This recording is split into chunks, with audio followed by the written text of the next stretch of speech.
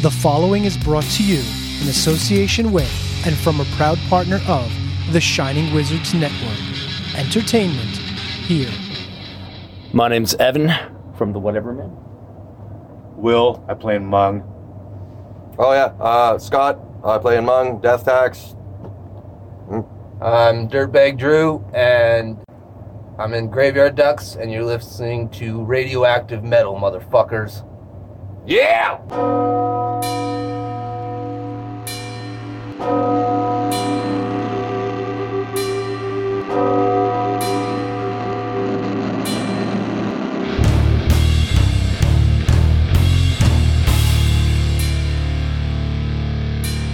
Welcome to Radioactive Metal.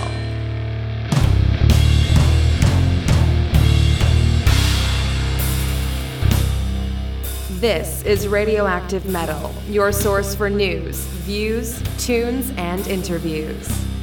Here are your hosts, Snowy, Rock, Corrine, and Aaron.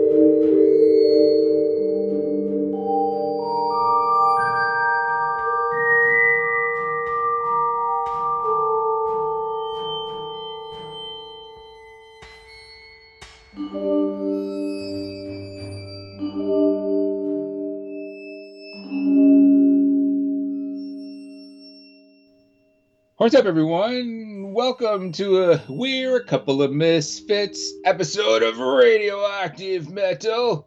This is episode 676, and I'm Snowy White. And this is Aaron. And motherfucker, you never, ever cease to, just throw me off with these intros, which is amazing. And you know what? It's because I'm tired. And you know what I need right now, dear listeners? TRVEKVLT coffee.com. I could use, I was going to say an IV, but listen, if you've been listening to the show long enough, you know that I'm terrified of needles, so I'm just going to sip it slowly. I think I need either the Royal Canadian, which is where you sweeten your True Cult coffee with some maple syrup, or the church burner, so I could stay awake all night. I feel like that's the one I really need. Ah. Maybe chase my church burner with some Motorheads and finish off with a nice Royal Canadian. Man, fuck, dude. I am tired, ladies and gentlemen. True Cult Coffee is the most metal coffee. If you haven't gone on the email list, just seriously, dude, why not? Because you're missing out on stuff. We'll tell you about it, but we're not going to tell you how to get it. Because if it's for the email people only, well, ha ha ha. Joke's on you. You could join the email. You could be a part of the club. I feel so peer pressure. It's really not peer pressure. I just want you to be like, I don't even say I want you to be cool. That feels even worse. I feel so dirty right now because True Cult Coffee is not those things. True Cult Coffee is real metal coffee for real metal people, made by real metal people. And that's what makes it awesome. So, TrueCultCoffee.com, KVLT.com. Possess yourself a cup today. Snowman, what's going on?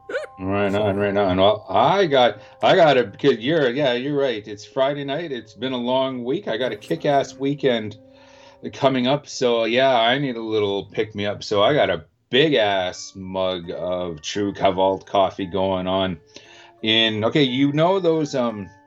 Those mugs that it's a reproduction of an entire character's head.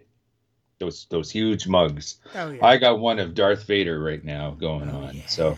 So yeah, it's extra Cult because there's no more metal character than Darth Vader, and there's even a band called Vader as well. So yeah, I'm all hopped up on the Cult here. This is going to be a really cool episode. It's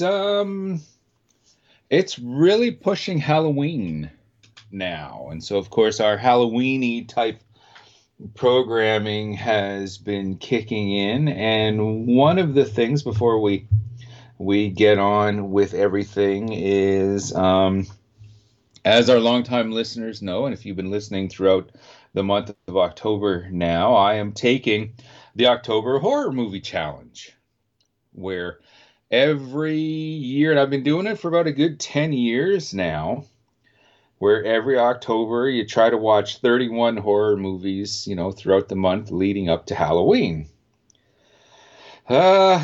This time, though, it's the 22nd as we speak. Okay, and I am at movie 18. Like we need one of those sound effects in there. I think so.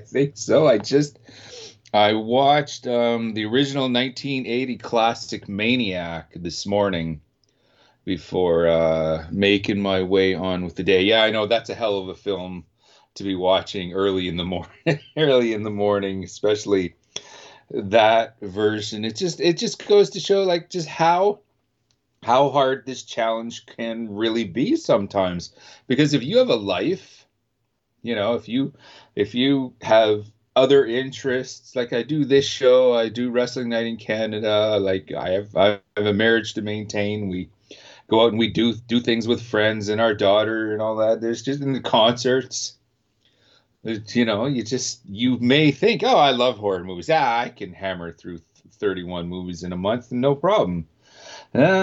It's a little more difficult than you might think, especially when you got other things going on. And I actually took in a movie, which will be part of my metal fix here soon enough, but it really wasn't a horror film per se. So I even hit the theater, and it's just the way it worked out, I can't scratch it off my list. So, it might be going down to the wire, but I'm confident, it's the weekend. I'm sure when we're done here, I'll pour a couple more cups of True Cult, and I'll get this done for the rest of the month to get us kind of there. How about we get into this week's mandatory metal segment, currently brought to you by the good folks at True Cult Coffee. Oh, available 20 seconds. Okay, when you're hearing this for the first time, Friday the 29th, okay, The new record from Evil Dam will be available. Necronomicon will be available courtesy of the good folks at Hell's Headbangers. So I thought, hey, this is a good time to drop a track from the good folks over there. So let's get into that. As for brought to you by the good folks at True Cobalt Coffee, this is Evil Dam with The Curse.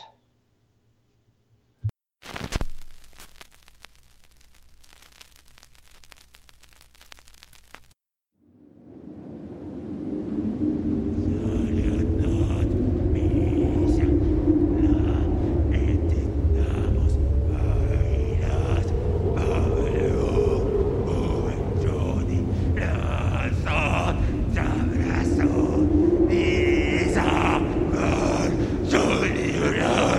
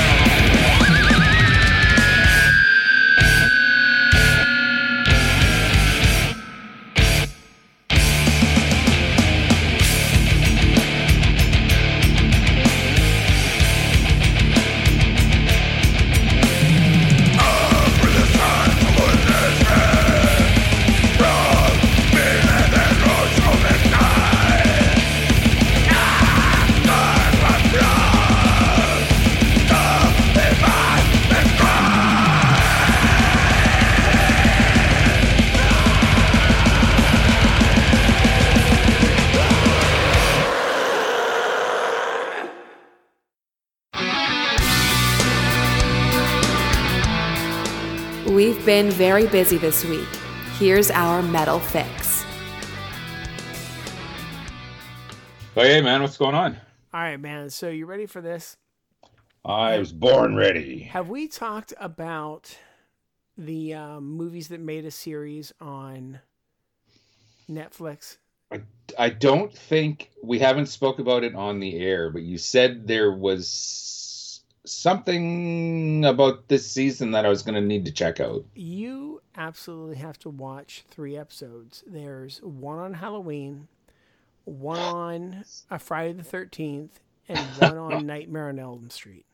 Okay, see, we're recommending stuff like this. This is why I might not get my movie challenge done, because it's like, I can't, I can't include these on the list, and now I want to watch those. I think you can include them because, they're probably like about 45 minutes to an hour each. So if you watch 2 of them.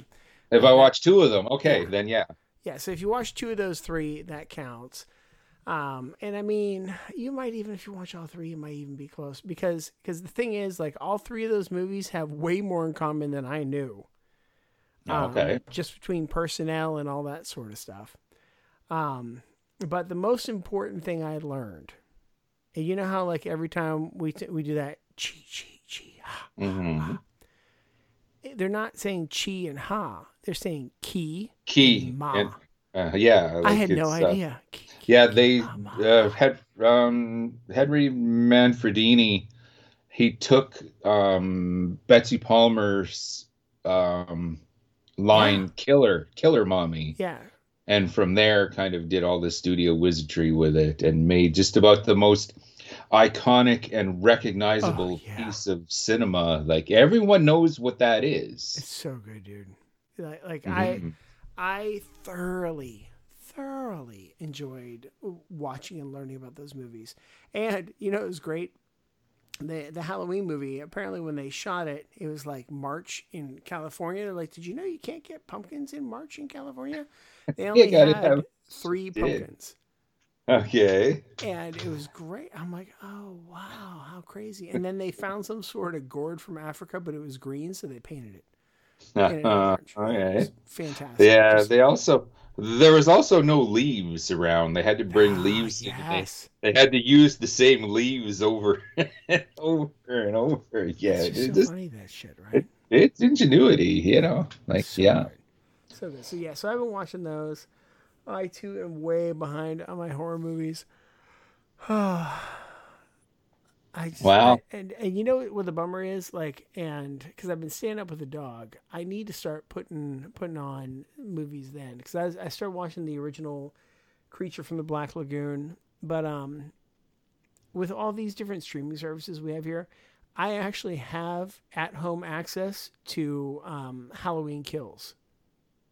Oh, wow. Which I wanted to try and watch before we talked today, because I wanted to be like, hey, guess what I watched? Be like, ha, but yeah, no, it didn't happen. But anyway, it is in the theater up here. That's how I'm going to check it. Hopefully it's got to be sometime this week. Yeah. Coming up, but I'm going to sit down with the 2018 Halloween just to, I own it on DVD, but I'm going to give it another spin before checking out Halloween Kills, because it picks up immediately right after Halloween 18. It would be Halloween 18. Yeah, because you have the 1978 Halloween. Right.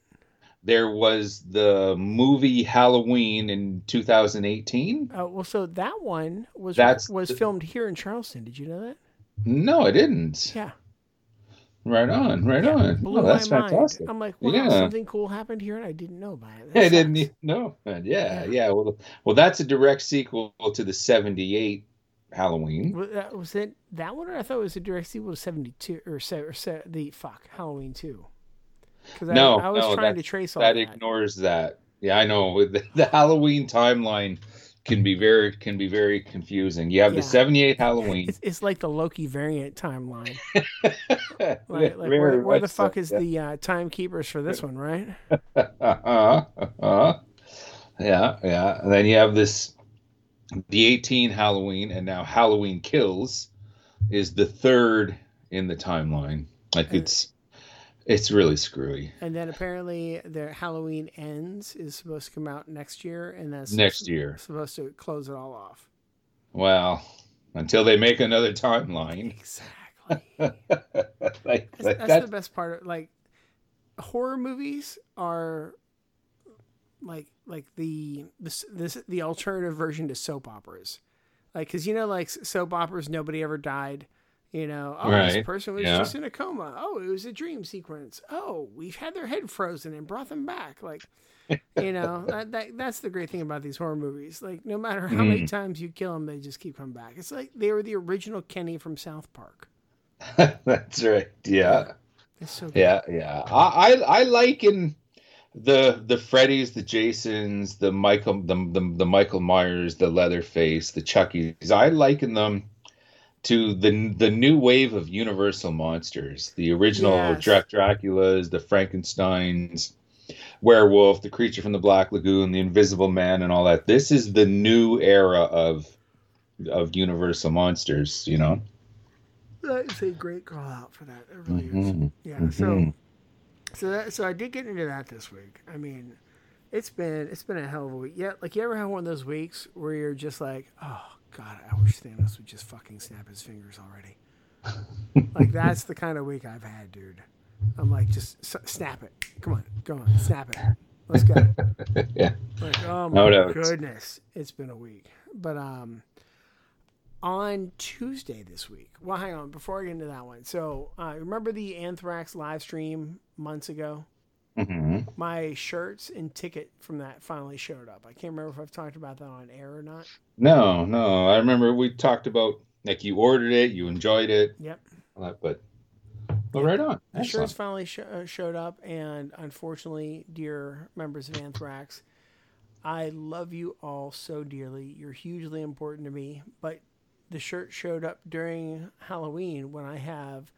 when I'm like literally trying to wear a different Halloween or horror themed shirt every day.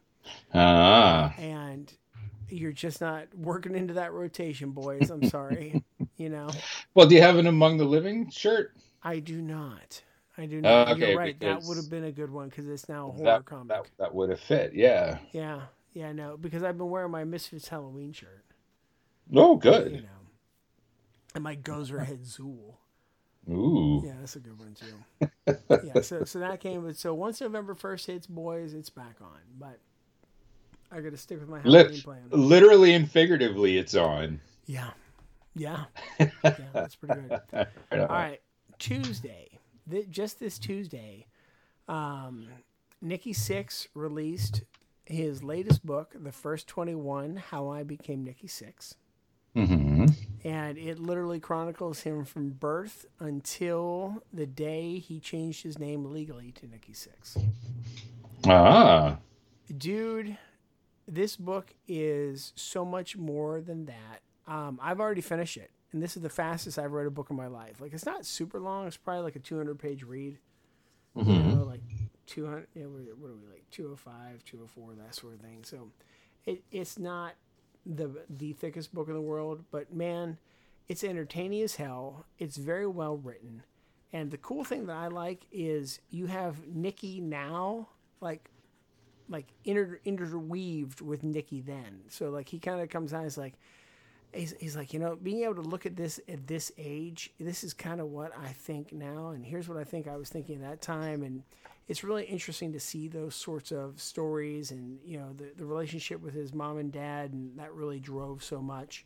But then when he gets to LA and he forms London, and you've got that stuff going on, like when he finally committed to this Nikki Sixx thing, that's really what kickstarted Motley Crue. So it's everything before Motley Crue, but like all of this is like why Motley Crue is successful.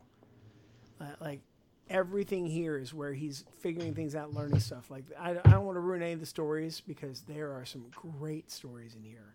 After it's been out a little longer, we can talk about these because I wish I could remember.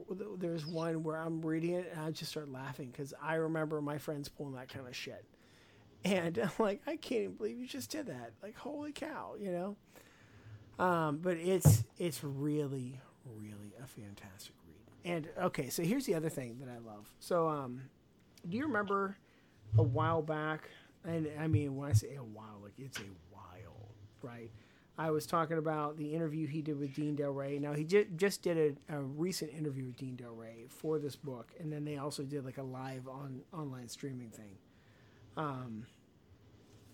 But do you remember, like I was talking about, like, Nicky, and he was talking about songwriting advice? Mm-hmm. Like, well, so him and Dean, man, like, if you ever get a chance, this goes for everybody out there. If you can ever listen to any of the interviews he does with Dean, those two are just good friends. And so you're not getting, like interview Nikki Sixx. You're getting, like, Nikki Sixx, your neighbor, hanging out, having coffee, just being completely candid with you. And him and Dean were just talking about, like, writing songs and writing jokes. And, you know, the time Dean was like, man, he's like, yeah, like, some days I struggle to write jokes, you know. And he's like, Dean, you can write jokes. You can write a ton of jokes real fast. You just got to shut off the fucking critic. He's like, what? He's like, you know, that critic in your head, just shut it off. Turn it off. He's like, I had 4 pages of lyrics for Home Sweet Home.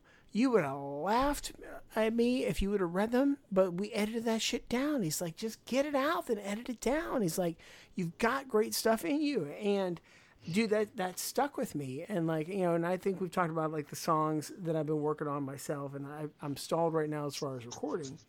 But, like, I actually wrote, like, 8 different songs on my own, and it was all thanks to that advice. Like shutting off the critic, which is way harder than it sounds, right? Because you've always got that voice in your head fighting you. Oh, yeah. And in the back of this book, like the final chapter, he talks about that. He's like, there's a critic that lives in all our head. My mission is to not now slow down, or worse, let that critic stop me. So he kind of touches on that. And then he goes into his songwriting process. Like, this is so much more than just like, oh, hey, you know, I was a little kid and here's the stuff I did. Like, he really talks about how all these things influenced his creative process. And it's, you know, it's almost like he wants to pass on, like, guys, here's the things I did. Here's the things that got me there. Here's the things that held me back. But then here's the most important life lessons. Like, this is one of those books that's going to sit next to my Gene Simmons book, my Paul Stanley book. You know, and the books that I like when I get stuck, or I need that inspiration, I pull them down and I read something from, because it's that fucking good. It really is. It's raw and honest, and I love it. Right on. Excellent. Yeah, I kind of, I pulled out an autobiography myself. I sat down, and I've actually owned this book for a while now. I bought it a couple of years ago, like before the pandemic hit, and I bought it at a comic book convention. Okay, you're familiar with the movie Return of the Living Dead? Hang on. That's the one with, is that the Nick Quigley one? No. Yes, with 85. Yeah, a lot of people equate that movie with Quigley and her trash character and all that. Well, I had to ask because, like, I've literally been trying to track so many of the Living Dead movies right now. And I remember we were talking about your favorite, which I believe is that one, Return of the Living Dead. I'm like, fuck, I think that's the one I just watched, right? But it is. So many movies have Living Dead or something dead. You know, it's horror films, yeah. You know, I'm not sure, but yes, yeah. Yes, I've seen it. Only once, but I've seen it. The other girl, not Quigley, but the other girl in Return of the Living Dead, Jewel Shepard. Was that the girlfriend of the guy that was a zombie? Oh, okay. No, that's okay. There's 3 girls in this. Okay, not Quigley, not the good girl, but the other punk rock chick was Jewel Shepard. Okay, well, that was Jewel Shepard. Okay. She has an autobiography that came out in the mid-90s called If I'm So Famous, How Come Nobody's Ever Heard of Me? That's amazing. Fantastic. Like I said, I've had it in my possession for a couple of years. I finally sat down and cracked it open, and yeah, I'm really getting into it. It sounds like she's had a really interesting life even before hitting the movies and all that. So what else you got? rock on, man. That's gonna be a lot of fun. Like, I enjoyed Adrienne Barbeau's autobiography. Like that was a really good one. Sweet. Yeah. Yeah. Like I highly recommend that once you're done with this one. There's a new Cradle of Filth record drop today. It's called, and I've never ever in my life sat down to listen to Existence, or fuck, no, I'm giving it away, but I've never sat in my life sat down to listen to Cradle of Filth. But when I was flipping through and I was, the new releases, I saw it. And I saw the title, Existence is Futile. Okay. Like, because it's the play on Resistance is Futile, prepare to be assimilated, Right. And the Existence is Futile. And again, I told you, I'm waiting for Thanos to snap his fingers. I'm like, yeah, we're putting this on. And Cradle of Filth, like, I can't even believe, one, that it's called metal. Two, I'm listening to it and I'm really enjoying it, but I wanted to make one of those memes. You ever see the guy sitting there with the coffee cup at the table, yes. and it says "Change my mind"? The Change My Mind guy. Like yeah. my personal favorite of that one is Kiss fans are just boomer juggalos. Change my mind. Like that's my personal favorite. Like I just crack up on that one. But I'm listening to this album. I'm just like, Symphony in Metallica is just a Cradle of Filth cover album. Change my mind. Because there's so much symphonic stuff going on. Like I'm like, wow, this is like not what I was expecting from a band called Cradle of Filth. And I'm like, I was really, really digging it. So Existence is Futile. Give it a listen. And all then, right. Music-wise, do you remember me? And again, this is like 2 years ago, Halloween now. A band called the Crypt Keeper 5. I actually went to see them. Mm-hmm. Right. Yeah. So like they're a band from New Jersey. They're like psychobilly, kind of thing. And I'm like, man, I haven't listened to them in a while. And I dug out their T-shirt to wear today. And I'm wearing it. I'm like, let's give them a listen. So they have a new single out. It's called Little Angels versus the Lost Faith Kids. And I don't know what it is with people in New Jersey having that Roy Orbison and Danzig kind of voice. They all have that deep, just beautiful voice that lends itself so well to a horror punk rock. And after that one, I ended up listening to their entire collection today, dude. Their entire collection. And there's a very specific song I want to call out of that. Hang on, I screenshotted it so I can remember. It was called No Surrender.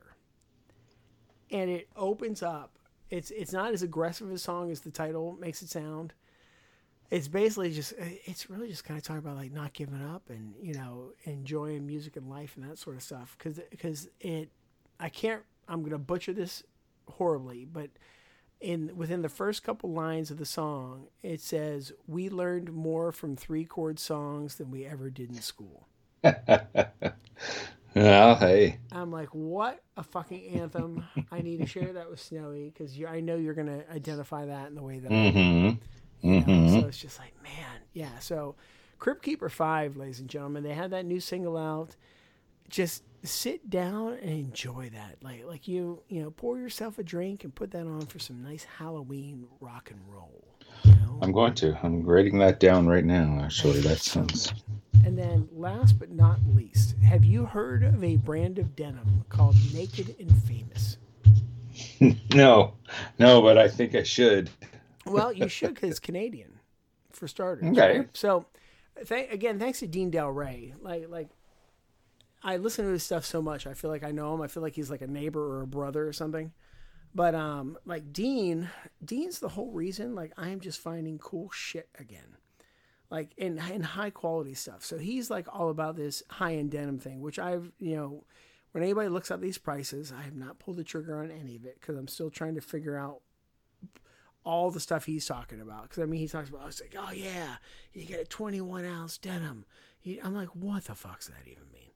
You know, so and I've since figured that out. Like the denim that most of us wear is like about a 13-ounce denim. Like that's probably your average Levi's, and like the stretchy stuff more like a 10 or 11. It's like a little lighter weight. You know, but this brand Naked and Famous, they're Canadian, and they're probably some of the cheapest denim on the market in this market. So it's Japanese denim, and that's like the big thing. Like the Japanese, and I think we were talking about that also about Japanese whiskey. Like the Japanese are just crazy about quality, and they're making denim, you know, basically the old school way, so it actually lasts.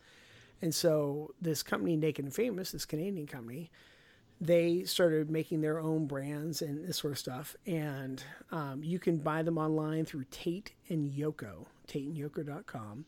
And I sent you personally the email. And dear listeners, you should all check this out because they released a Jason Selvedge denim today. And nice. The denim, it's some of the sharpest looking denim I've seen. It has the little Jason hockey mask like embroidered on it. And you can also get like a Jason jean jacket as well. Like it just trust me, check it out. It's fun. Like I said, I sent you the email. It's in your Snowy email. So right on. Yeah, give that a whirl, man. It's some fun stuff. But that's all I got. How about you? Yeah, it does sound pretty cool. Right on. For myself, well, I got a little bit of everything here. I actually made a couple trips out and about, picking up stuff a little bit here and there. My first haul, okay, and this isn't very metal, but I picked up one hell of a kick-ass record. Are you familiar with the Alan Parsons Project? Oh yeah. Okay, like I didn't discover them until the early 80s with their huge single "Eye in the Sky" when I was just a pop fan. Really didn't. You know, you remember that song. I honestly don't know if I could identify any of their music. Oh, okay. But I am very, very familiar with them and just what they did because they were essentially a studio band.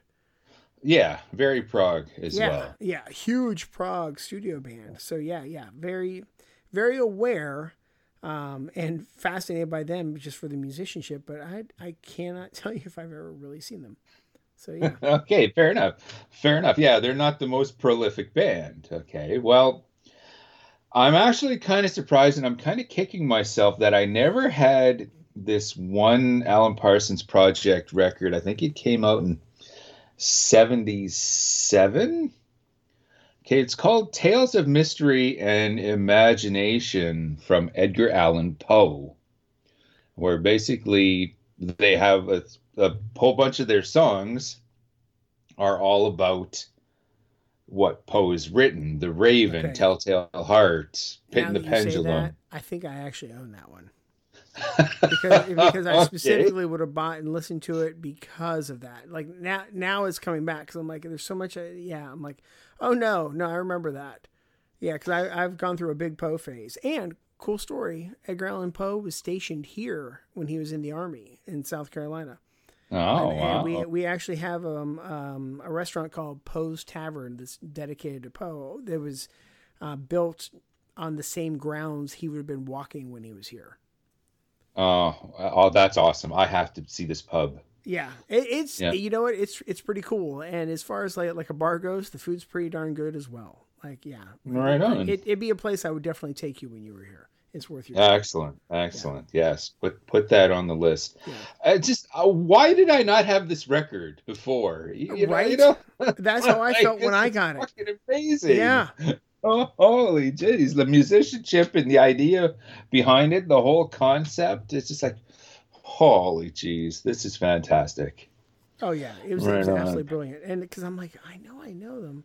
That's the real reason I know them. Because it was somewhere in the 90s. Like, a girl I was dating, because she was into it too. She ended up getting me this huge, like, complete collection of Poe, and we would listen to that record. Right on. The same trip, while we were out and about, we stopped at the comic shop, of course. Yeah, you better. And I'm gonna focus this first of all I picked up three Batman titles here. The first one, I think you're really gonna dig, courtesy of DC, obviously, the DC Black Label, book 1 of Batman versus Bigby, a wolf in Gotham. Basically, dude, tomorrow when you and your boy hit the comic shop, look for that. A werewolf is running and causing havoc in Gotham. Yes. Tell me that's not right up your alley. Oh, absolutely. Is it single issue or like graphic novel collected? It's a single, like it's a series. It's a mini series for now, but I'm sure they'll do the graphic novel. Okay, just so I know what I'm looking for. Perfect. Sometime down the line. Batman versus Bigby, a wolf in Gotham. You're going to want to check that out. I have a couple other titles. Okay, book 1, Batman the Imposter, and a graphic novel, Batman the Audio Adventure Special. What that is, you know, old time radio. Right. Yes. Okay. Maybe. Well, there's a series right now of podcasts like the old time radio shows. Okay, like legitimate, just old time radio is like a thing. Yes. Okay. Yeah. Basic. Basic. Is this an album? I'm not. No. Like, No. I'm fucking tired. There's these new Batman adventures on a podcast, and there's a series of them. I haven't got to them yet, so I can't crack this graphic novel because it's the graphic novelization of these podcasts. Oh, dude. That's Yeah. killer. So I'm going to give them a spin. I'm going to give the podcast a spin before I get into the book. The reason why I'm bringing up these two other Batman titles is we have a shelf at our comic shop, the one we get. Like, we say, okay, we're interested in this title every month. Whenever there's a new issue in, can you hold it? They put it on the shelf for us. Yeah. Okay, well, we went, and Mrs. Snowy went to the counter, got my stuff from the shelf and all that. Oh, some of my titles are in. Great. Let's have a see which one they are. And I see these two Batmans. And it's like, I'm thinking to myself, well, I never ordered these. I guess she did. Well, you know, Snowy will like these. I'll just order them for him. Okay, so I never questioned it. She never questioned it until we're halfway home, and it kind of comes up in conversation. Well, I never ordered it. No, I didn't either. I thought you did. No, I thought you did. That's awesome. Okay, I'll take them anyways, you know. So I had to make sure to call the shop and explain the little dilemma and all this. It's just like, I think you gave me someone else's comics. Well, are you going to bring them back? Are you happy? Yeah, no, I'm good. I'll take them. You know, don't worry. Fuck ups happen. Oh yeah. You know, I'm just giving you the heads up that someone might be coming in looking for their Batman. I thought this was one of those cases where the shop was just like, you know what? I bet Snowy will like these, and just put it on your shelf. I wouldn't be surprised. Maybe that's what one of them did. Okay, like, we have these new titles. I bet you, yeah, he'll dig them. And if he says, wait, these aren't mine, no harm, no foul. I'll just put them back on the counter. Maybe that's what they did. That's kind of cool.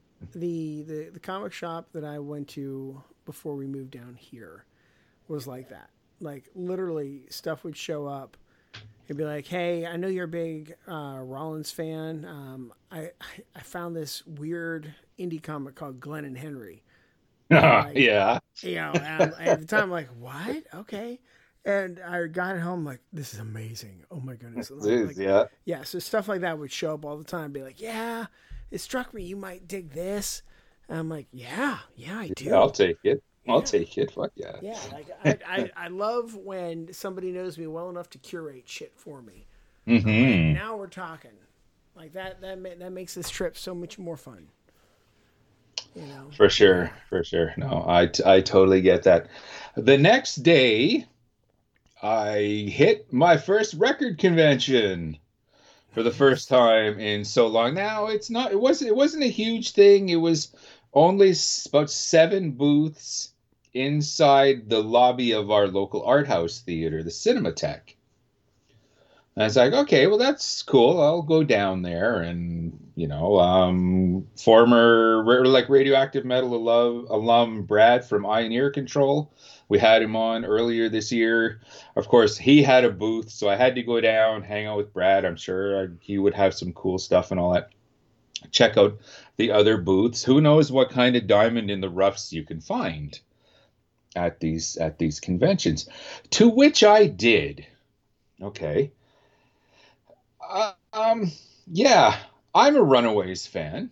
Oh yeah. Okay, from back in the day, and now even more. But I had no idea that Cherie Currie put out an album with her sister Marie. You know what? I feel like I read about that recently, but I definitely never heard it. Hey, well, I had no idea that this record even existed. I'm going through one of the other booths, and I'm flipping through things, and it's just like, really? Yoink. Okay, I'll take this. I don't even need to hear it or anything. Dude, what do you want for this? $5 will do. Are you sure? Yeah, okay.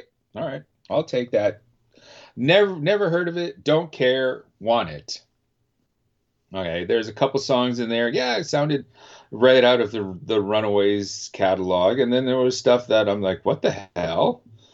Okay, even if this record is still only, 50-50 of what I would actually enjoy, I just want it for $5. Like, shit, I spent that on coffee that day. So yeah. So I grabbed that. I hit Mr. Brad's booth for Eye and Ear Control, and he had the new Wolves in the Throne Room album, Primordial Arcana. Nice. And that actually came across, the digital promotional copy came across my desk. But no, you need the vinyl, you need the physical copy.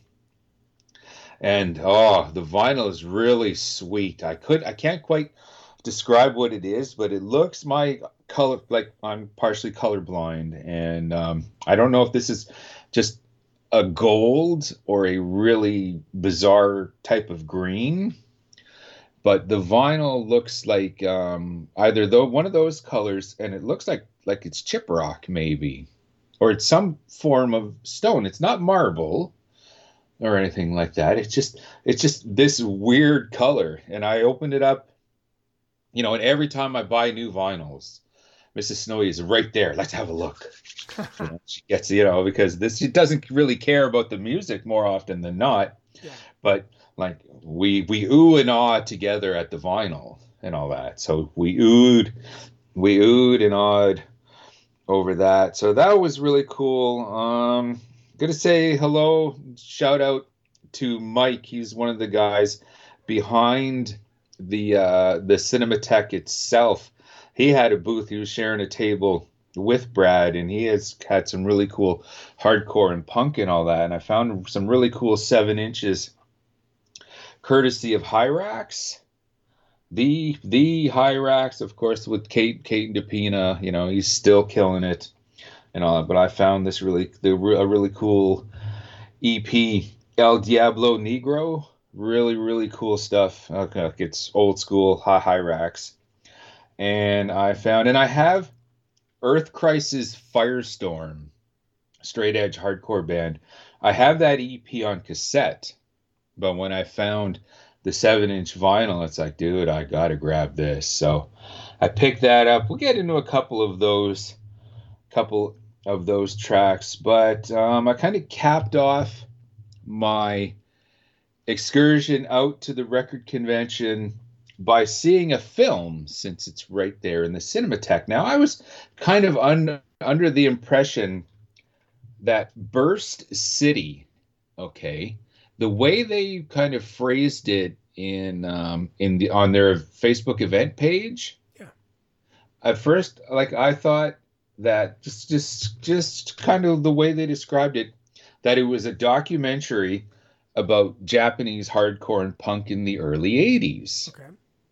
and that it was going to be part of the convention, like a freebie afterwards. Oh, yeah, okay. Okay, cool.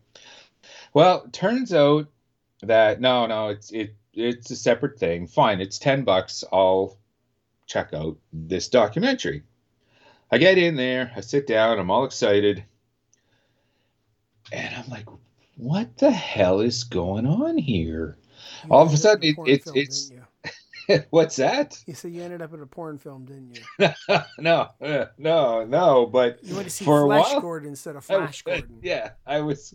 I don't know, because I got about halfway through this movie, and I'm like, okay, this is not a documentary. I would have gone for some Japanese porn and all that, because all of a sudden, like, it starts off like this Yakuza members are driving, and it's like, what is this, some sort of gangster movie? What the fuck's going on? Like, they called it a Japanese punk movie and all that. Okay, so what the hell is this? They get into the next sequence. This punk rock band is playing an outdoor gig protesting this nuclear power plant. Okay, well, now this is kind of picking up, and now the Yakuza's killing people, and all of this is going on, and now these Mad Max type warriors show up. They start fighting the Yakuza and all that. It's like, what the hell is going on? This is not what I paid for. This movie is fucked up now. So I'm kind of bummed at this. I had other things that I had to do, which I was late, because the movie went 2 hours. I was thinking, it's going to be an hour 15, hour and a half.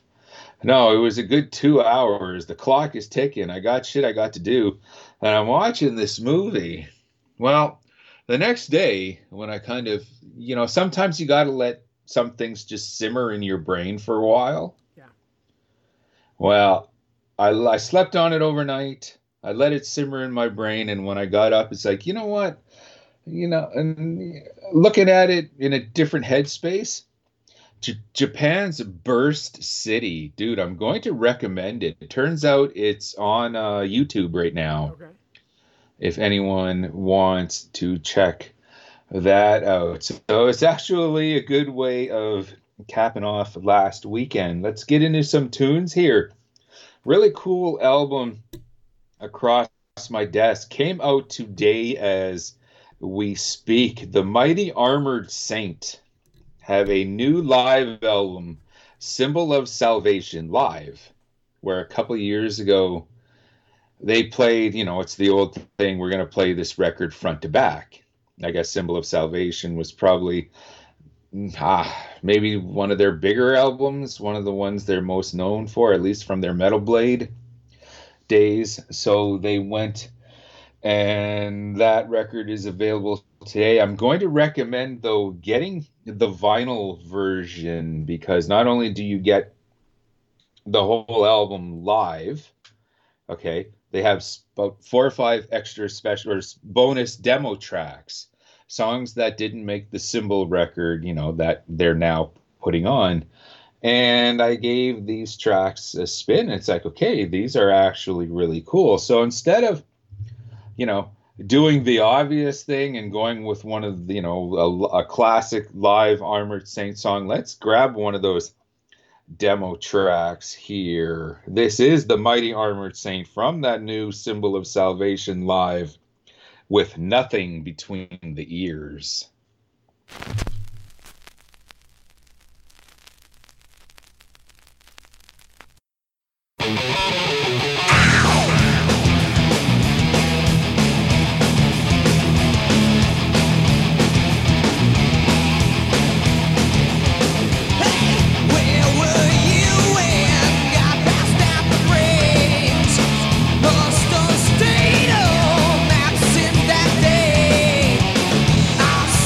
Many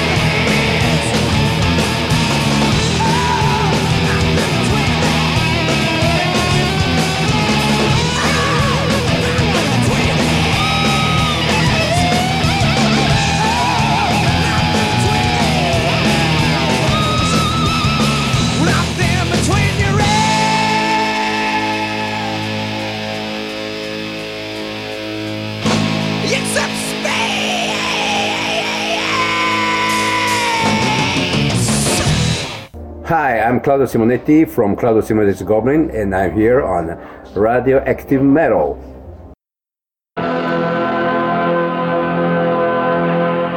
In 1968, George Romero brought us Night of the Living Dead. It became the classic horror film of its time. Not that room! Not that room! Now, George Romero brings us the most intensely shocking motion picture experience for all times. It gets up and kills. The people it kills get up and kill. This situation must be controlled before it's too late. They are multiplying too rapidly. Dawn of the Dead. Meet me on the roof at 9 o'clock. Getting out. I don't believe We're it. gonna What? get out in the chopper. We've got to survive. Somebody's got to survive. They kill for one reason. They kill for food. They eat their victims. Imagine, if you will, that something has gone terribly wrong. Shoot it, man. Now, accept the fact that there's no escaping the horrible consequences. George Romero brings back the dead. Night of the Living Dead has ended. Dawn of the Dead is here. We must not be lulled by the concept that these are our family members or our friends. They are not. They will not respond to such emotions. Operator dead. Post abandoned. We may never get out alive. It's everywhere. What the hell is it? Looks like a shopping center, one of those big indoor malls. What are they doing? Why do they come here? Some kind of instinct, memory, what they used to do. This was an important place in their lives. What is it? We've got a war.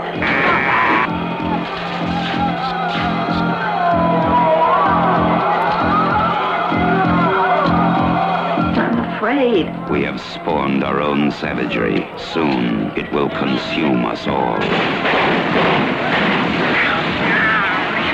It is a horrible, hauntingly accurate vision of the mindless excesses of a society gone mad. They must be destroyed on sight. When there is no more room in hell, the dead will walk the earth. We are down to the line, folks. We are down to the line. Dawn of the Dead.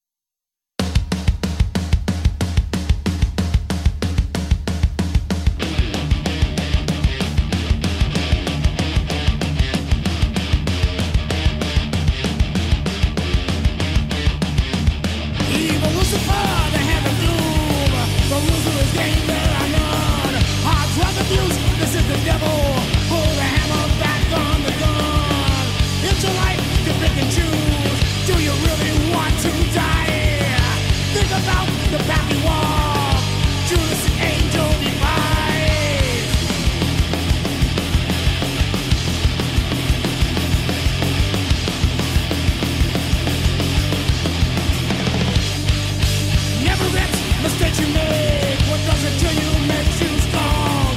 You can't enjoy your life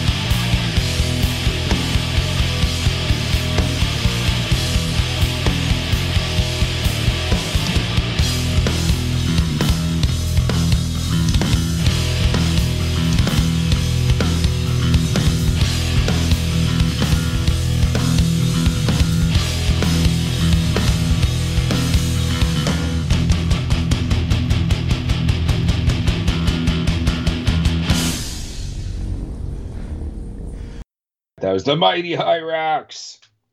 Horns up, shout out to Kate and El Diablo Negro. Really, really cool stuff. Go out and grab that stuff. And while you're at it, man, like, grab that new Wolves in the Throne Room as well. That's some really cool stuff.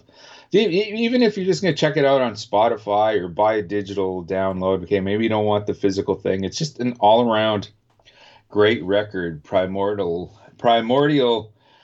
Arcana. Fantastic stuff. Dude, October is it's flying by. It really Time is, man. It's time running flies down when way you too have- fast. And we got so much going on in this month with movies at the aforementioned Cinematheque and just in regular theaters with movies like Halloween Kills and all that. Like there's a lot going on.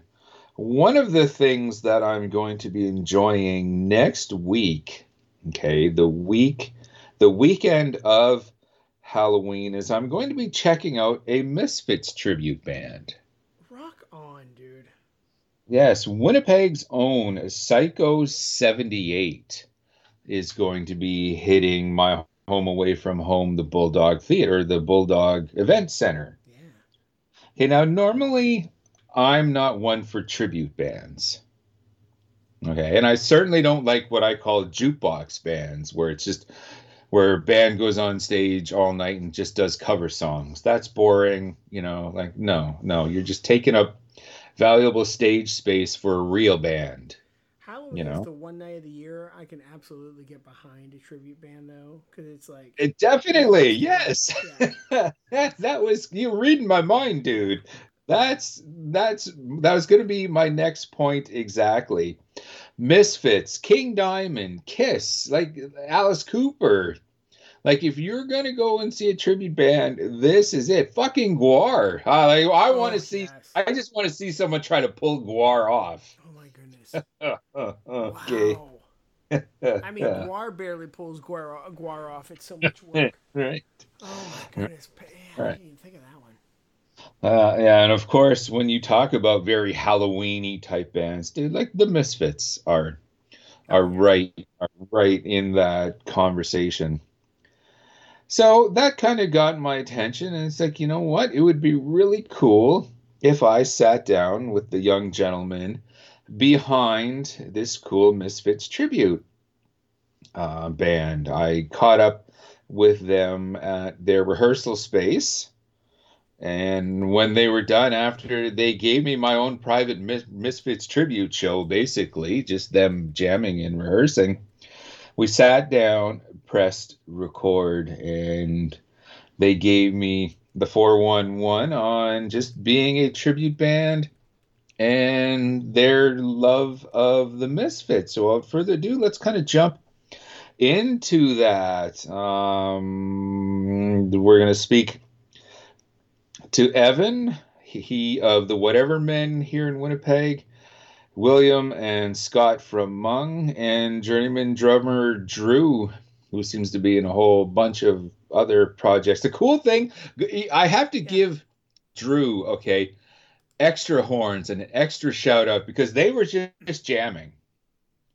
Okay, and he's got the paint on his face and the hair slicked down in front of his face in the one strand like the Misfits do and all that. I'm like, dude, like, you're just jamming and you're going all out. And it's like, well, I'm getting into it. Fair enough. Extra horns to him. And these guys are called the Psycho 78s because I'm trying to find them on somewhere. Oh, they might not have anything recorded. They're just... Well, no, I just want to find... I was looking for pictures. Oh, wow. Because I want to see if their instruments look authentic. I don't... you might not see pictures, but the Bulldog Event Center Facebook page will kind of have pictures. We'll kind of have sort of pictures of them and all that. So Psycho 78s, though. That's yes. Okay. Yeah. Yes. So while you're doing that, everyone take a couple minutes out. And this is our chat with Psycho 78.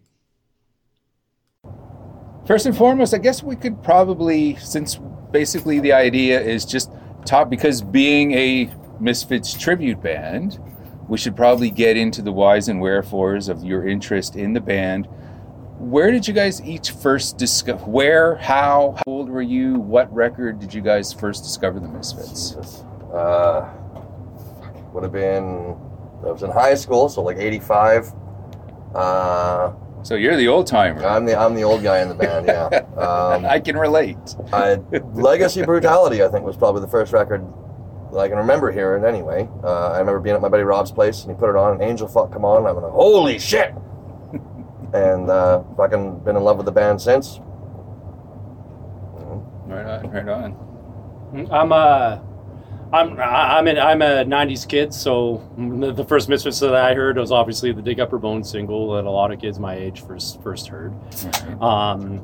Really got into Famous Monsters and stuff, and yeah, that was my introduction to the Misfits. Was basically American Psycho and fucking Dig Up Her Bones.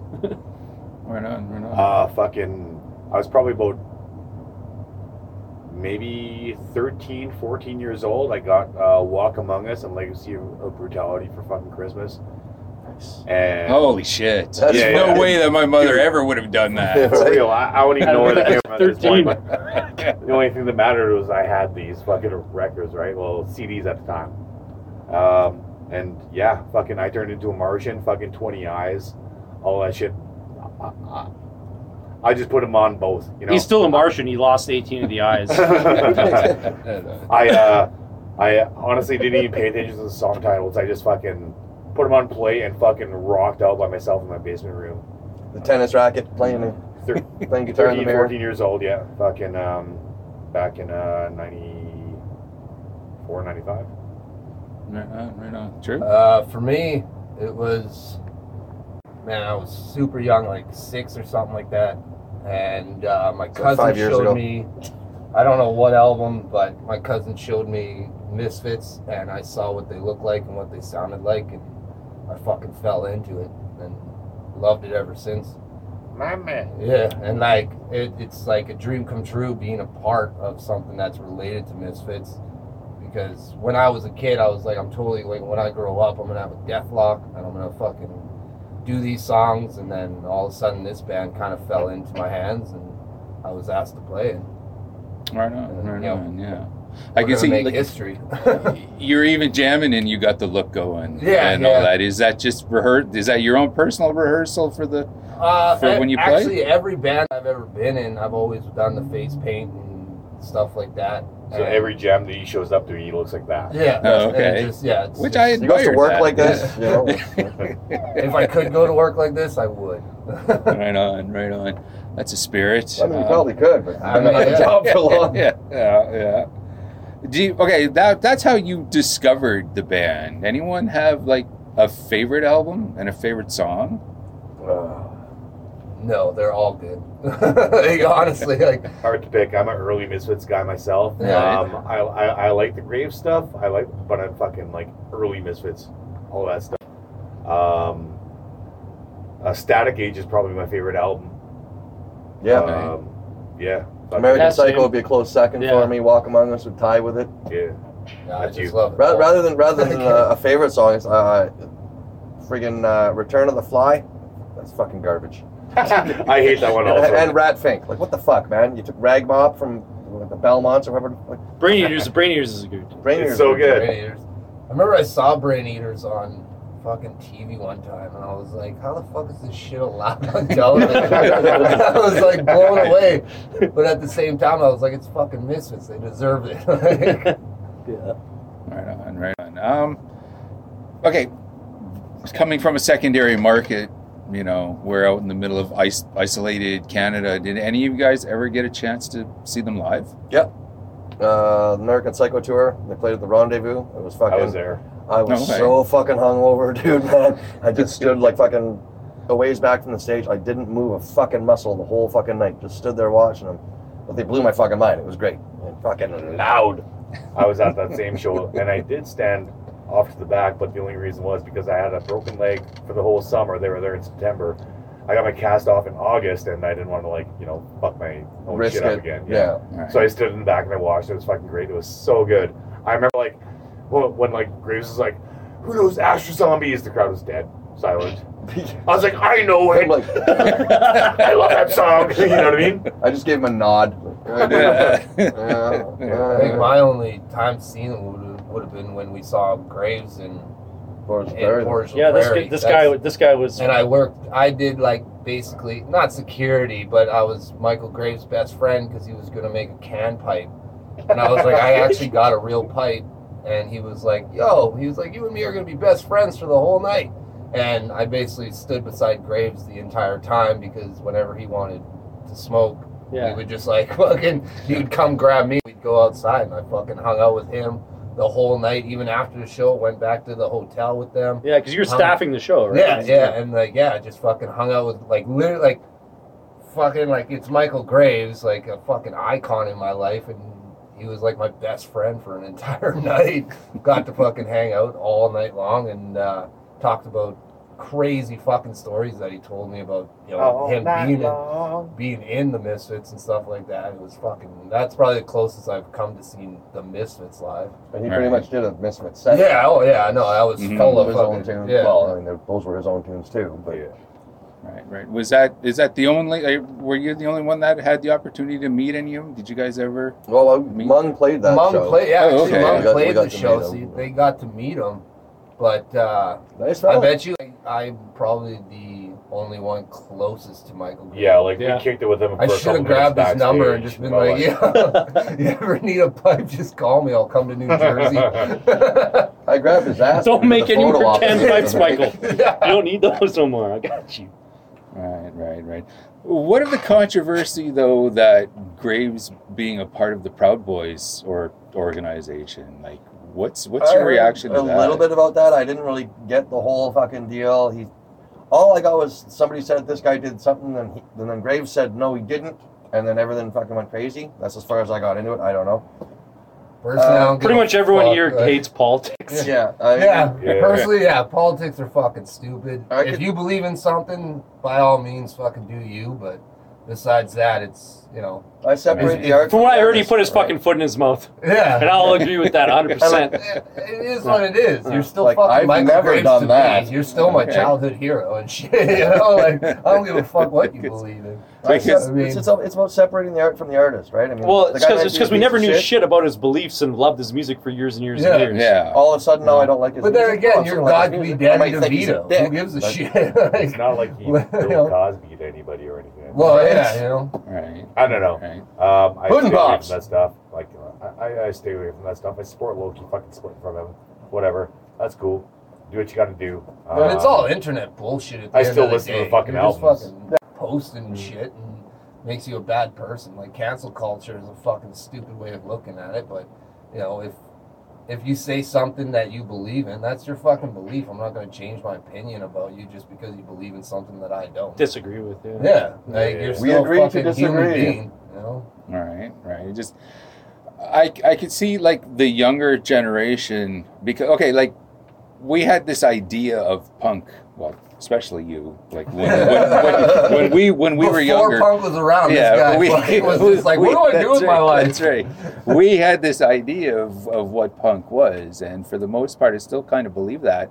But now, you hear, like, Johnny Rotten is like this big fucking Trump supporter now, which in the 70s, that's not what the Sex Pistols were. Totally, That's not what punk now he was. just sounds like an angry old guy. Yeah, now he's just this bitter old man that sounds like my dad. You know, That's the first time hearing about that. That's yeah. He's When you're apparently. Well, you know what? Like, it seems to me the trend of anybody who fucking accumulates capital in their life, they want to fucking protect the capital. Right. And then as they get older, they start to care more about their egg, right? And that seems to be the general, like, slide into conservatism that a lot of people do. You know what I mean? And it's all based around fucking money, it seems. You know? I don't know about the It seems to all be capital. I based stick around with the money. lowercase. But then again, at the end of the day, punk is about being yourself and, like, doing what you want to fucking do and being, like, you know, being comfortable in your own skin and shit. And, Yeah, G. Rodden's fucking comfortable wherever he fucking sleeps because he's fucking sleeping on a pile of money. Exactly. Yeah. He can be a Trump supporter all he wants. It doesn't mean the fucking Sex Money Pistols is are bad. like. Let's have a the Sex Pistols are they're all right. They're pretty good. They had one good album. They got one good album. Yeah. Not a big fan of the Pistols. Yeah. I mean, they weren't the fucking. They were no Clash by any stretch. Fucking oh my god. Ramones over fucking Pistols any day. Oh, That's yeah, for sure. absolutely. Ramones over 100%. Pistols any day. Even I mean, we fucking want Marky to get played into it. for I them. would take Aqua over the Pistols, But I'm just a Barbie girl. Yeah, but fucking Marky even filled in for the drummer of Misfits, and that just like shows why fucking Ramones are better than Sex I think they Pistols. came here with Jerry Only on the fucking tour with that. Was Marky in there? I believe so. Or Marky's Blitzkrieg thing, you mean? No, Or it was the- Jerry no, Only, the Misfits. It was 3Ds. Oh, the and they're like, 50s hey, what are the Was that bones? with Des Carbano or whatever? Yeah, from Black Flag? Yeah, they had the Black Flag. I think they played at the university or something like that. Doing the fucking 1950s project thing. Damn, that would've Whatever been they awesome. did. Don't give a fuck. The cover that they did the fucking Magic Moment. This magic moment. Oh yeah! Fucking only fucking knocked that out of the fucking park. I'm not a fan of him as a frontman, but fuck did he Man, sing even that like a motherfucker. even the recording of that song, Jerry Only sounds like he should have been like a fucking rockabilly in the Well, '60s. didn't sound like that. Okay. This magic moment. Right on. And the CD came with a little lesson in rock and roll. Here's, oh, you can't see that. 145. So basically, Blitzkrieg Bop. That's every rock and roll song ever, according to Jerry Only. There you go. Yeah. Any of you guys pro wrestling fans? Used to be. Used to be. Fucking 100%. Who was it? Vampiro. Vampiro came out WCW. with the three of them. Mm-hmm.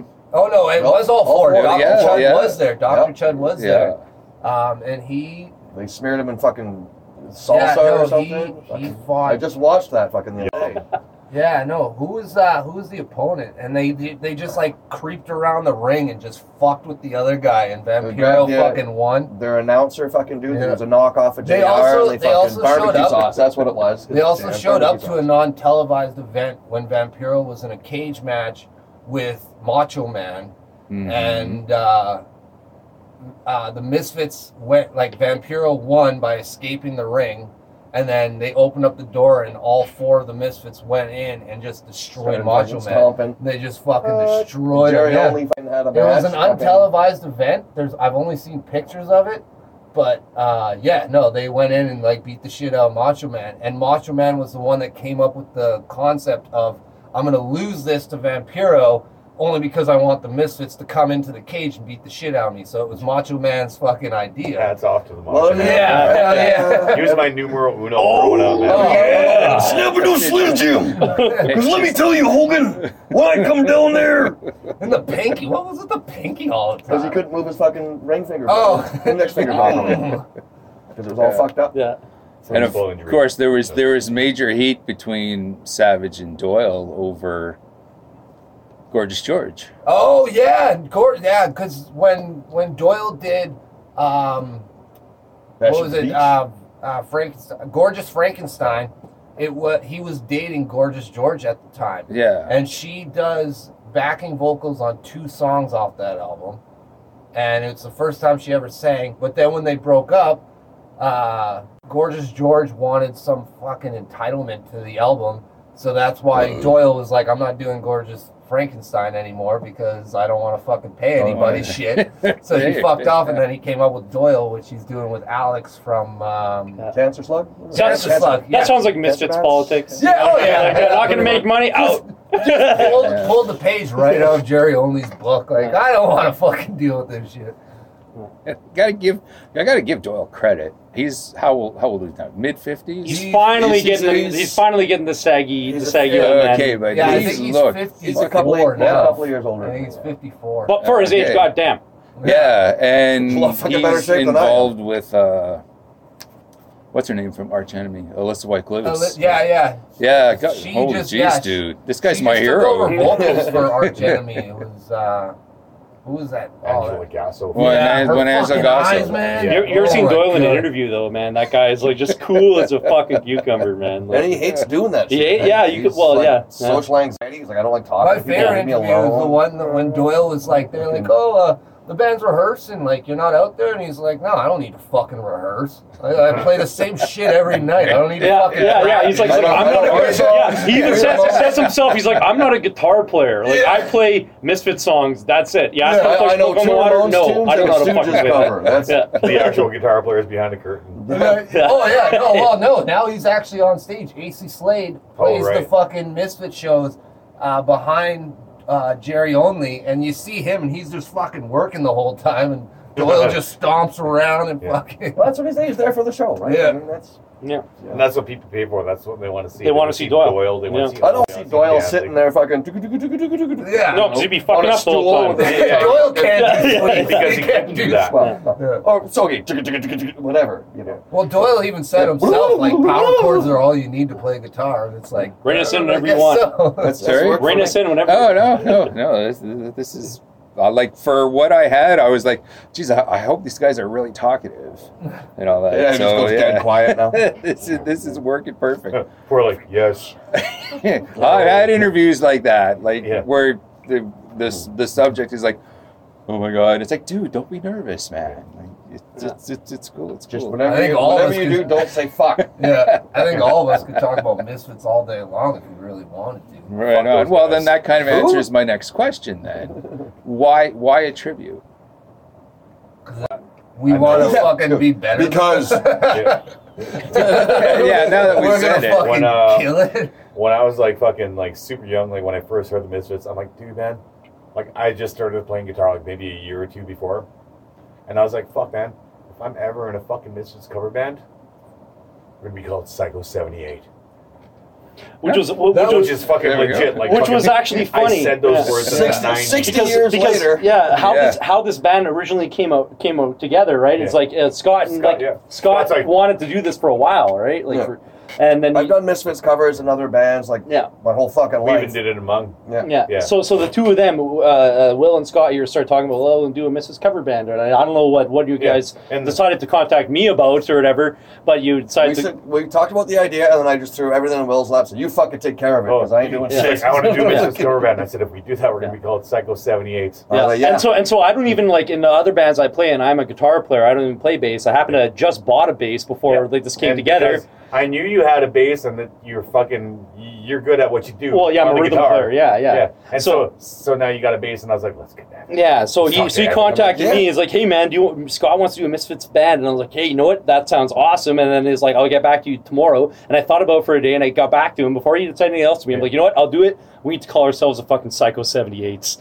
Yeah. And then he was like, we were already going to fucking call ourselves that. And all we need is a drummer, man. Who do you think can drum? And then you made a post. Yeah. If I was ever in a Misfits cover band, it would be called Psycho 78. Yeah. You're the first and I was like, I was the only, I don't like shit all on, I don't push like on anything on the internet. I don't fucking heart. I don't fucking put emojis and all that bullshit.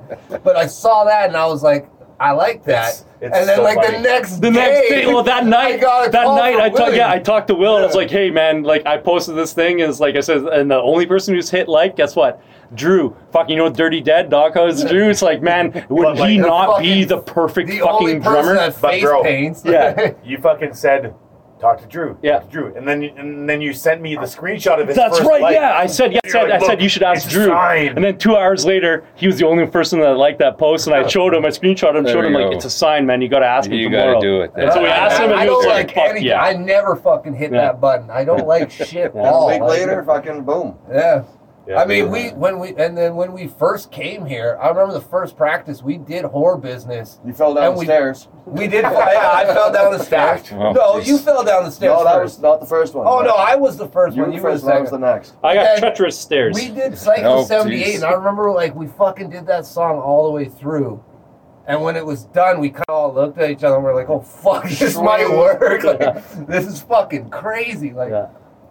Cause I remember we punched out that first song like fucking dead on. Kicked it square in the nuts. I mean, we struggled through some other ones, but that first song when we first fucking started was like dead on, and it was like, oh shit, this might work. Yeah, that's like it's like the fucking theme song, right? Psycho 78. Yeah.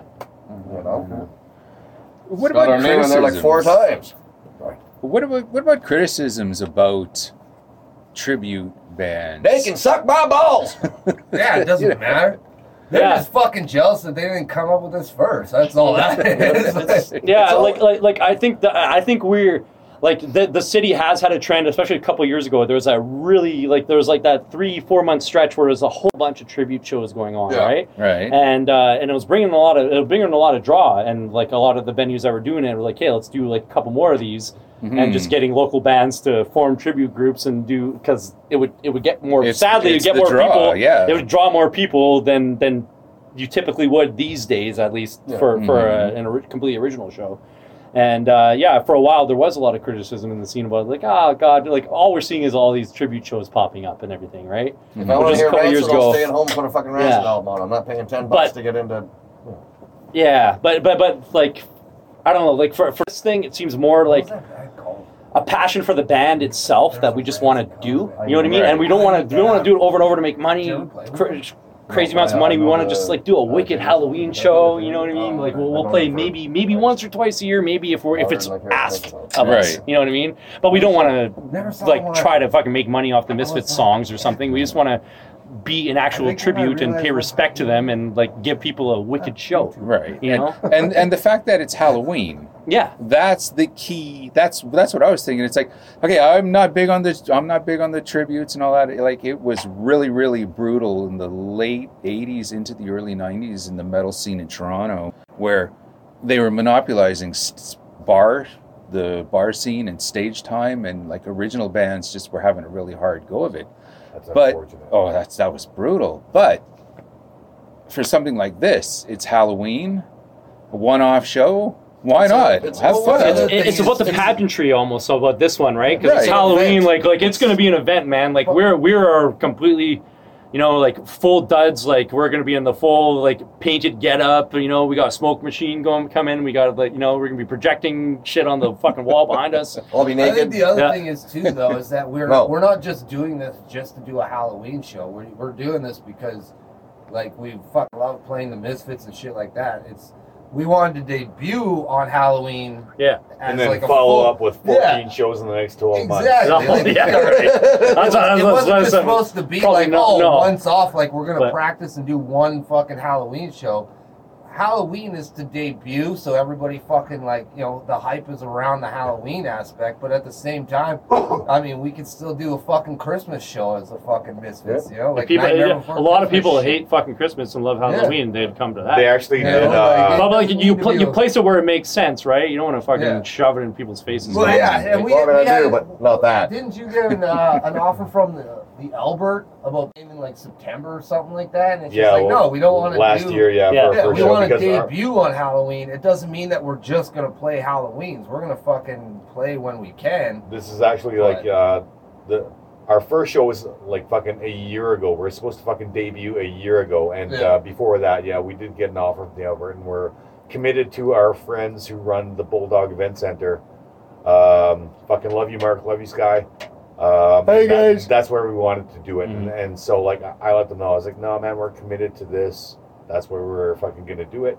Unfortunately, hashtag fuck off COVID shut everything down, and now we're doing it a year later, and this is gonna be it. And it's awesome because like fucking we got another year of practice. You know, we stopped practicing for a few months.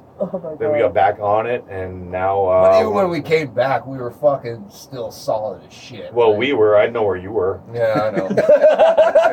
I'm just kidding. I'm just fucking with you.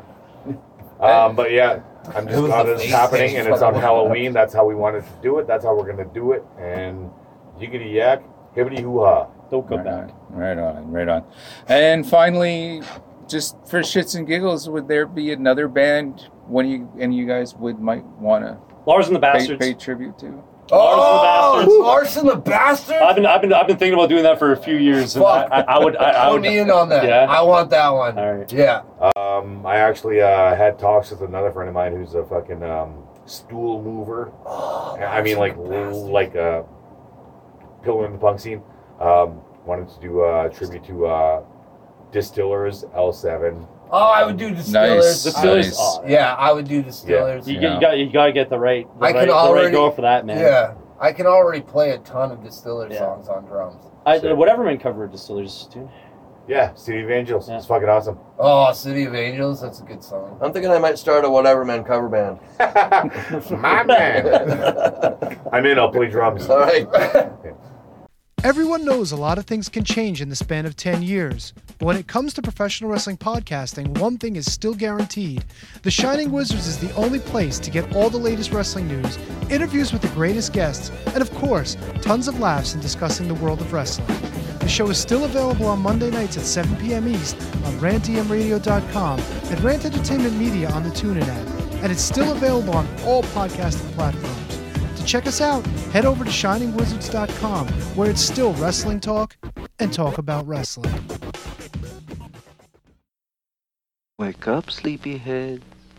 It's party time! Rock and roll will never die. At least not this Halloween. You've heard of raising spirits from the dead by incantations, right? Yes. I did that by playing the record backwards. You're kidding. Sammy Kerr. He's a rock and roll nightmare. I am a big fan of yours. I've got all your records. Shut up! You're the big. The big is you. This message is meant for me. How can you listen to this stuff?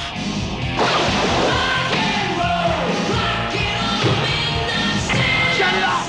Shut it off!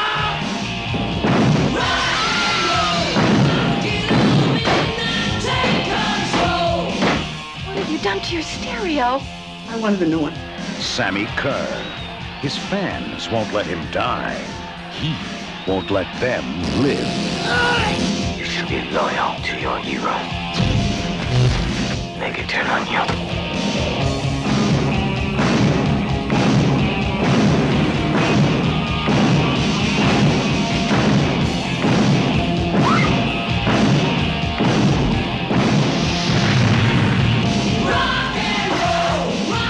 Trick or treat. Looks like we better check out the party punch.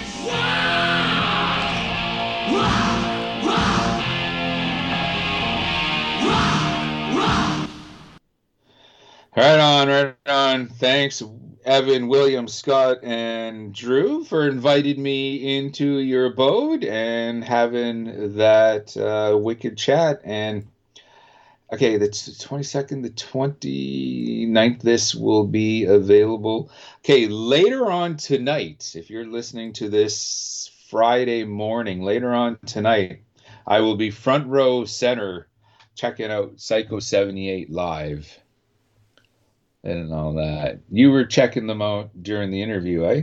Yeah, man. So I love when a band takes the tribute thing to like the right level, right? So like they look good without completely looking like a Misfits ripoff. They've got like the horror imagery going on, but just the guitarist.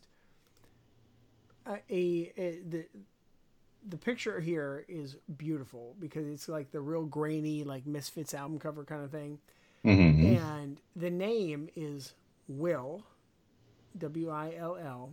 And then the initial E, right? And then the last name, RYZAGAIN, Rise Again. So, Willie Rise Again. Rise Again, yeah. Yeah, well, hey, getting creative. Wild E Coyote. Like, shit, that's good stuff. Right.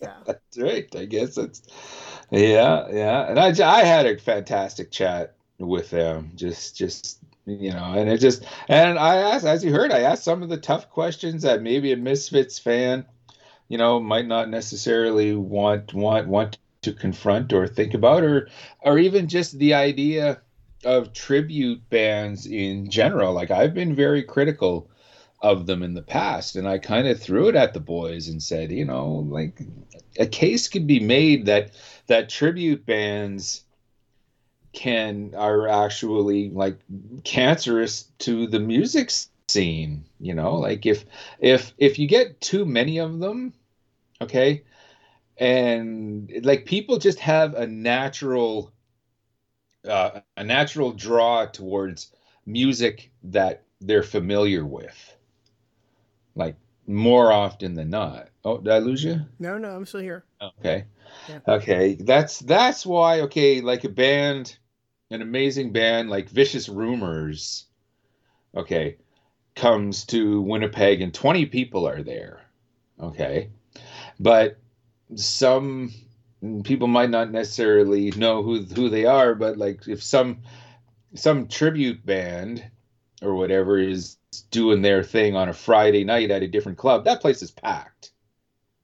Okay, because people want to piss it up and they want familiar tunes and all that. And like as I said in the interview, explaining to the guys that the Toronto scene, the late 80s going into the 90s, the tribute scene was just killing the Toronto scene, because all the clubs were doing for that period were bringing in these tributes and cover bands and all that. Meanwhile, you know, actual real bands wanting to, you know, do gigs and progress are getting left out in the cold because you know, like, okay, and I also understand you run a bar, you need to sell beer, you need to get as many asses into your establishment as you can, and more often than not, a tribute band will do that.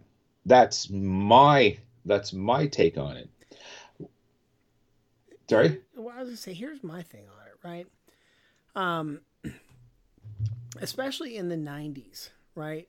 The tribute bands were giving you what you weren't getting from your bands. This is how I look at it, and this might be one of those times where I turn a lot of people off.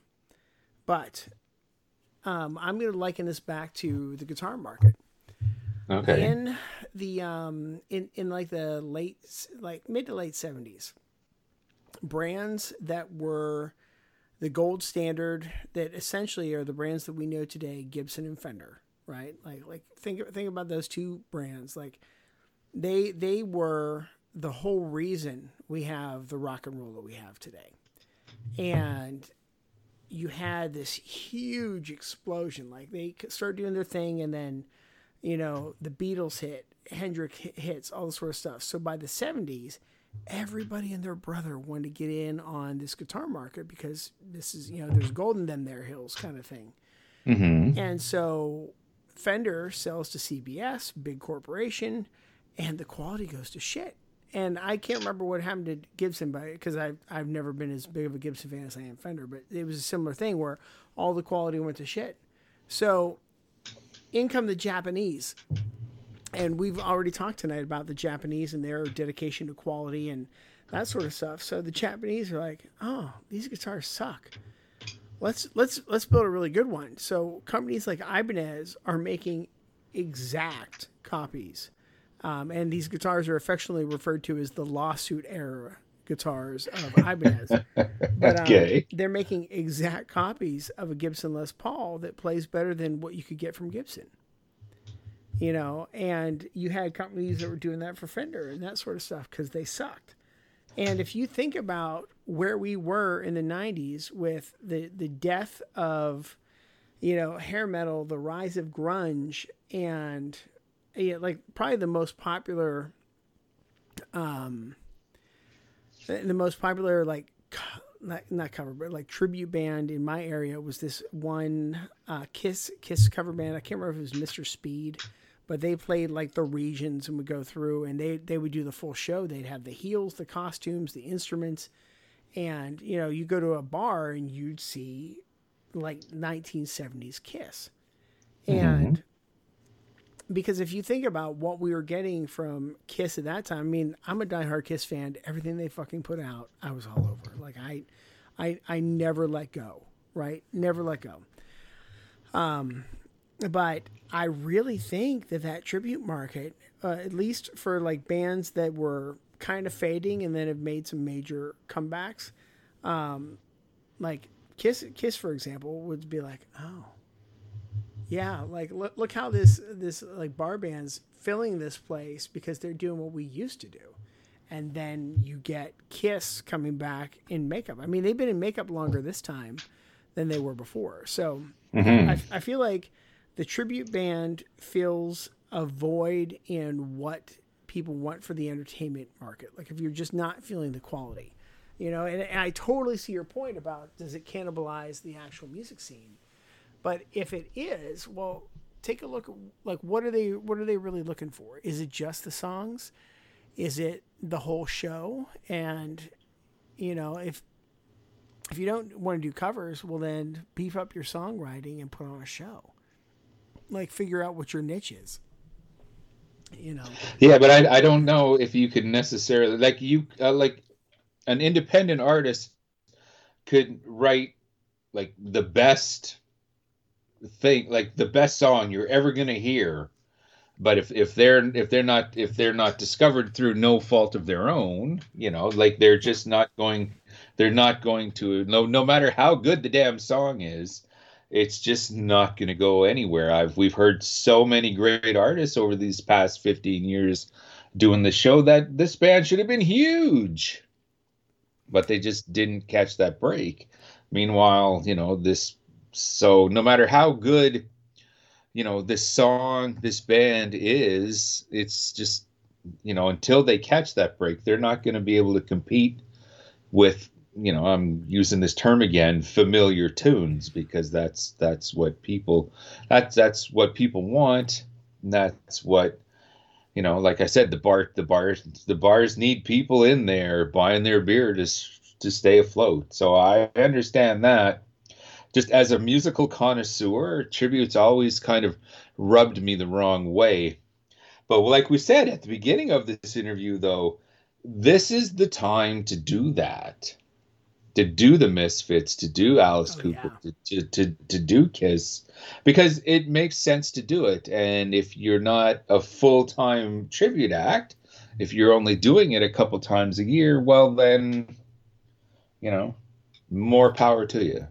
And like if you're the band that hasn't maybe had your success yet, this could also be the thing that could kind of get your foot in the door. So let's say that you're a band that you've been, you know, doing the grind. Maybe you're not getting that many people out, but you're like, you know what, guys, let's have some fun this Halloween. Let's dress up as Kiss and do a handful of Kiss songs, but then play your own stuff, but all dressed as Kiss. Like people would go see that because they're like, oh yeah, I'd love to see that Kiss.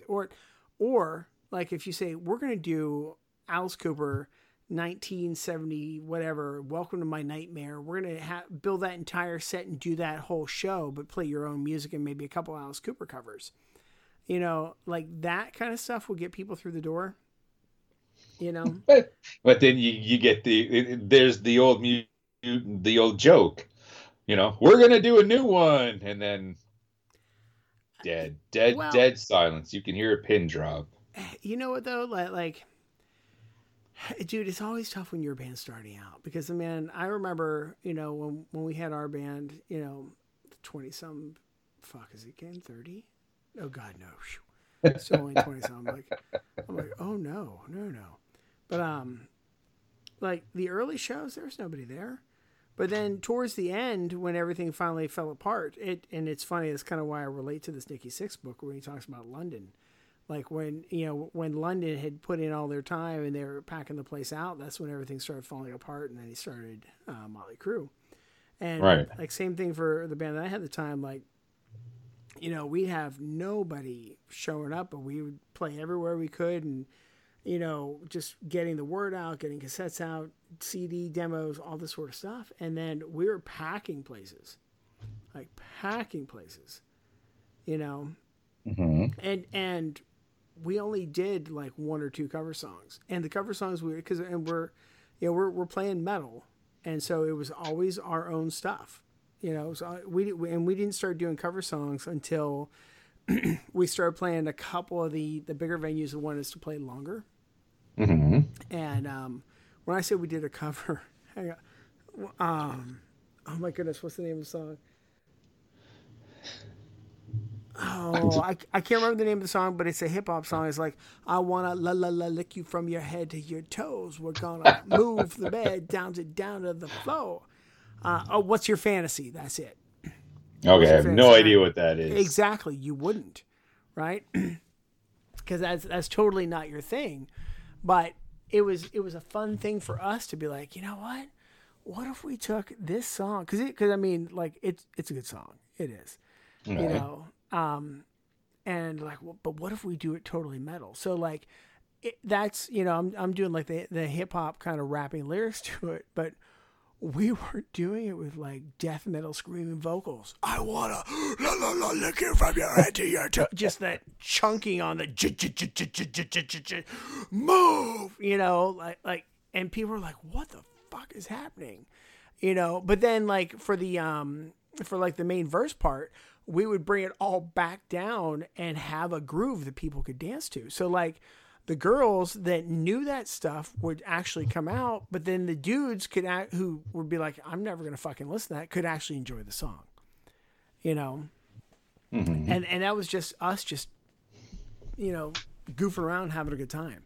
Oh, yeah. No, I get that. I'm all for cover songs. Every album, okay, should have a cover song on it. Like, just you have your 10 regular songs, and as a bonus track, a cover song, like a band that I like today doing a song from yesteryear, or maybe if it's a metal band, you know, doing an old punk song, or vice versa, or whatever. It just, cover songs are fun, but when that's your only thing, well, yeah, I'm with you on that. I mean, that was the Megadeth formula for years, right? 7 originals and a cover. Yeah, I think all the way up to Rust, there was no covers on Rust. Yeah, no covers. That was really the first time they broke it. Because I'll never forget hearing their cover of I Ain't Superstitious, which I thought was brilliant. And then These Boots Are Made for Walking. Like some of the... That's a great example of a cover song. Yes. Yeah, because it's nowhere near the original. And it's brilliant. And it works so well the way they do it. Yeah. Mm-hmm. But, like, back to this Misfits thing, man. Like, I until recently, I would have really been all for it because, like, we have not been getting the Misfits we want to see, right? And recently, we've got Doyle back, we've got Jerry Only back, and we've got Danzig, like, all original Misfits. And I don't know who the fuck's on drums, but I mean, like, the Misfits drummer to me is kind of like Spinal Tap. It's like he's going to implode, whatever. Just get somebody back there who can hold a rhythm, you know. Mm-hmm. But, like, you've got to have those 3 guys. And so getting those 3 guys back is like, oh, yeah. And then there's the visual, right? So the thing with, like, Jerry Only and the Misfits is, because I saw him... My wife was pregnant with our daughter, I believe, and we went to see the Misfits. And, you know, Jerry's like 50, 55, I think, at the time. And it was great because you have these, you know, 2 local punk bands that were, well, I think one was local, one might have been touring with them. But they were like half his age. And, you know, they're doing like a 10-song set or whatever. Like, they're doing their 30, 45 minutes. And they look worn out. Jerry comes out, does it Ramon style, only stops every now and then to say a couple things to the audience, and they just don't fucking stop for 2 hours. Right on. Like, they just go like a freight train, and then at the end of that, he puts the bass down, he goes out in the crowd and signs everybody's stuff. It's not even like, oh, come meet me here, give me a couple minutes. Nope. Like, walks right out and just meets the crowd. I'm like... That's awesome. That's a rock star. Like, that's somebody fantastic. Like there is nothing else he could do but that, you know? And, was it 10 years? I think probably about 10 years before that, 2001, I was at the only California NAMM show I got to go to. For anyone who doesn't know what NAMM is the National Association of Music Merchants. The big one happens in January. Well, it used to happen in January because, you know, COVID, in Anaheim, California. And so I'd been to a few, and that's how I met Gene Simmons of Kiss, like in Nashville. But I really wanted to go to California. So the music store I was working at, I said, I'm going to go to this one. Here's what we're going to do. Like, and I paid my own way. I'm like, just get me through the door. I'll pay my hotel, my ticket. I just really want to go. And then I even got the owner to let me take a buddy of mine, like put him in and get him his NAMM ticket. And we hung out. So we're going by, I think it was Dean Markley, right? And who do I see? Well, no, hang on. Before that. So I see this guy walking, and I see this bass, and I'm like, and the body catches me at first, but then I look up to the headstock, and there's this giant skull on the bass. I'm like, holy fuck!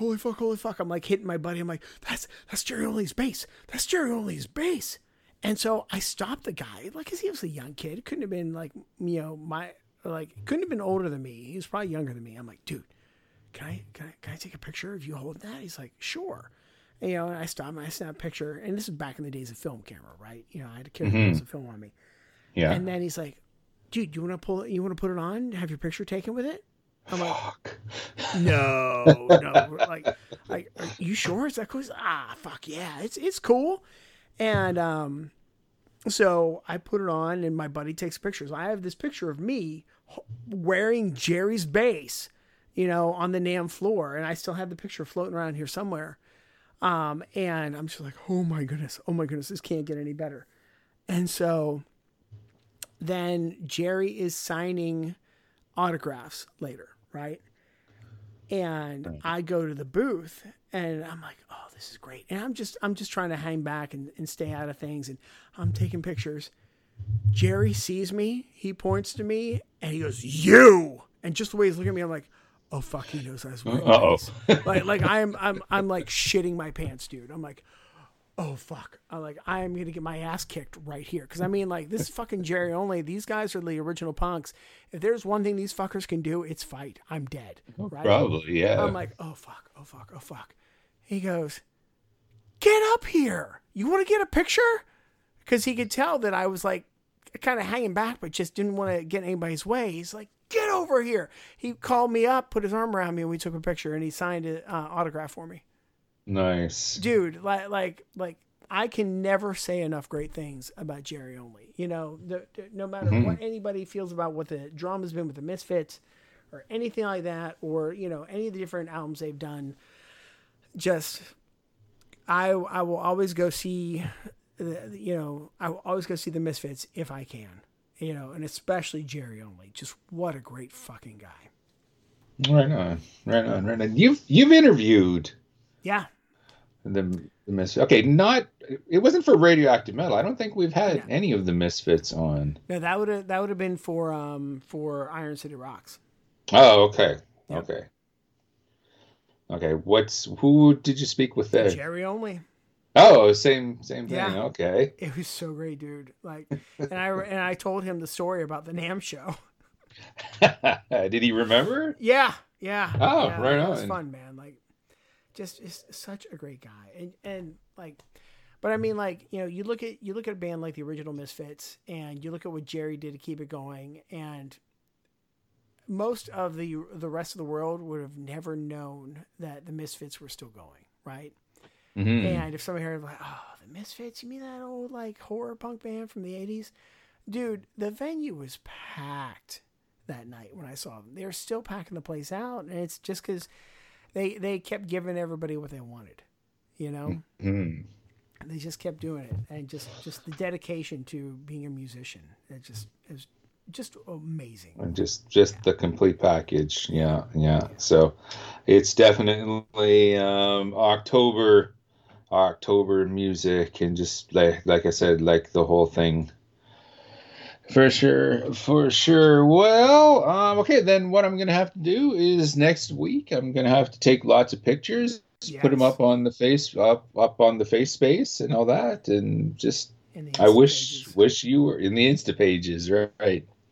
I wish you could make it up here in time to check that out. I'm sure a lot of people up here actually want to meet you. Like, a lot of people know who you are just for being my co-host up here in the scene. So yeah, I wish we could have got you up here for this. I think it's going to be a really good time. Me too, man.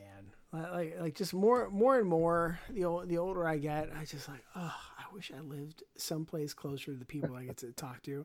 Like I was trying to explain to my kids the other day, because my daughter's actually like, Dad, when you podcast, what do you do? And I was explaining it, and then I was explaining. She's like, well, where is he at? I'm like, well, he's up in Canada. And I'm like, and we've never ever met face to face. And they're like, what? Like they can't wrap their head around that.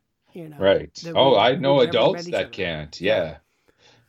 You know, I'm like, no, that's what we do. And I mean, like, I hadn't met Rock and Corrine until a few years ago. And that was just by luck. You know, a work trip happened to coincide to the state of Florida. And then we started to drive across Florida to meet him. But I'm like, hey, like, you know, the way things are working, we're going to be here this day. Let's all meet up. And so we did. It was a great time, you know. For sure. Right on. And of course, every week is a great time with our Indie Spotlight.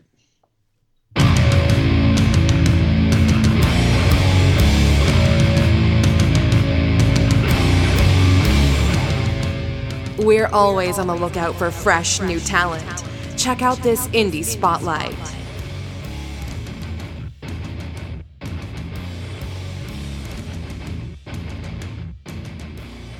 We name dropped Los Angeles a couple times throughout this show, so we just happen to have some good LA boys in tonight's Indie Spotlight. I want to introduce everyone to Jason and Matthew Williams, together with hired gun, but Kevin Talley, death metal journeyman drummer. They all got together and put out the new release from Delphilion, or Delphilion, or I really don't. I always suck at these names, but I guess it would be Delphilion. Their latest record, Somnambulant Foregoer, is available now. It came across my desk. Really, really cool death metal out of the city of Angels. So let's get into all of that. This is Delphilion with Drip Me Towards the Ground.